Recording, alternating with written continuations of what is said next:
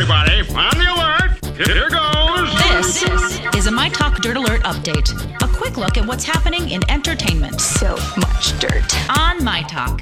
Well, this is going to be juicy. Joe Jackson, the patriarch of the Jackson family, has passed away. He died yesterday at 3:30 a.m. He had been hospitalized in June with terminal cancer, and then his family had been flocking to his bedside. His wife, Catherine, had been at his bedside, as were some of Joe's children and grandchildren. Yeah, this one's complicated just because, he obviously has had a mixed history of behavior. But, I said it a few days ago when people were kind of harping on Janet Jackson for paying tribute to her father at an awards. I thought to myself, you can't blame her, man. I mean, she knows he's at the end of his life. Why would you want anything but peace? And you can't blame her for that. Exactly. I don't know. That's just my feeling. And I know that, it is complicated. He did actually admit to the abuse as far as with his kids, saying that he felt like he had no choice really to keep his kids out of jail and successful. Right. So he felt like he was doing the best thing at the time. I don't know if that's an excuse, but at least he's admitting, or he admitted that he participated in that kind of activity. Yep.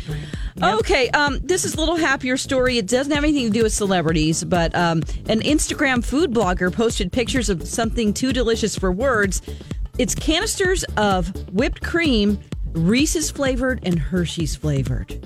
Apparently, they're going to be available nationwide during the third week of July, you guys. Oh. Reese's whipped cream. Oh, gosh. that might be too much. And I love Hershey's peanut butter. whipped cream. But yes, because the whipped cream balances out the sweetness of what it's on top of. Okay. So, you know what I mean? That's why. Oh, no, that's too much. Too much? Oh, I'll put Yeah. that canister right in my mouth and take it right from the can. That's the treat right there. No cake needed. Yeah. And Kenny's leaving now. No, I was going to say cover me in it. That sounds delicious. Absolutely. Fill a bathtub up with it and I'll dive in. Yes, absolutely. So good. I completely agree. Okay, Sam Smith has broken up with his boyfriend, the guy who was on 13 Reasons Why. This was a 9-month relationship that apparently started going down the tubes because they're both so busy with their careers. Apparently, he's devastated by the split. It was mutual, but, that's what they claim. Who knows what the real reason is? Brandon Flynn. Brandon Flynn, right, after 9 months of dating. He has family. He has family that lives here. I don't know where. I don't think in the direct metro, but he has kinfolk that live around here. Okay. Because he's hung out here before. Okay. He's been seen at Lush and Gotcha. vintage stores. Nice. Okay, well, that Sounds makes like my sense. kind of guy. Yeah, love it. Absolutely. Okay, on TV tonight we have The Gong Show on ABC.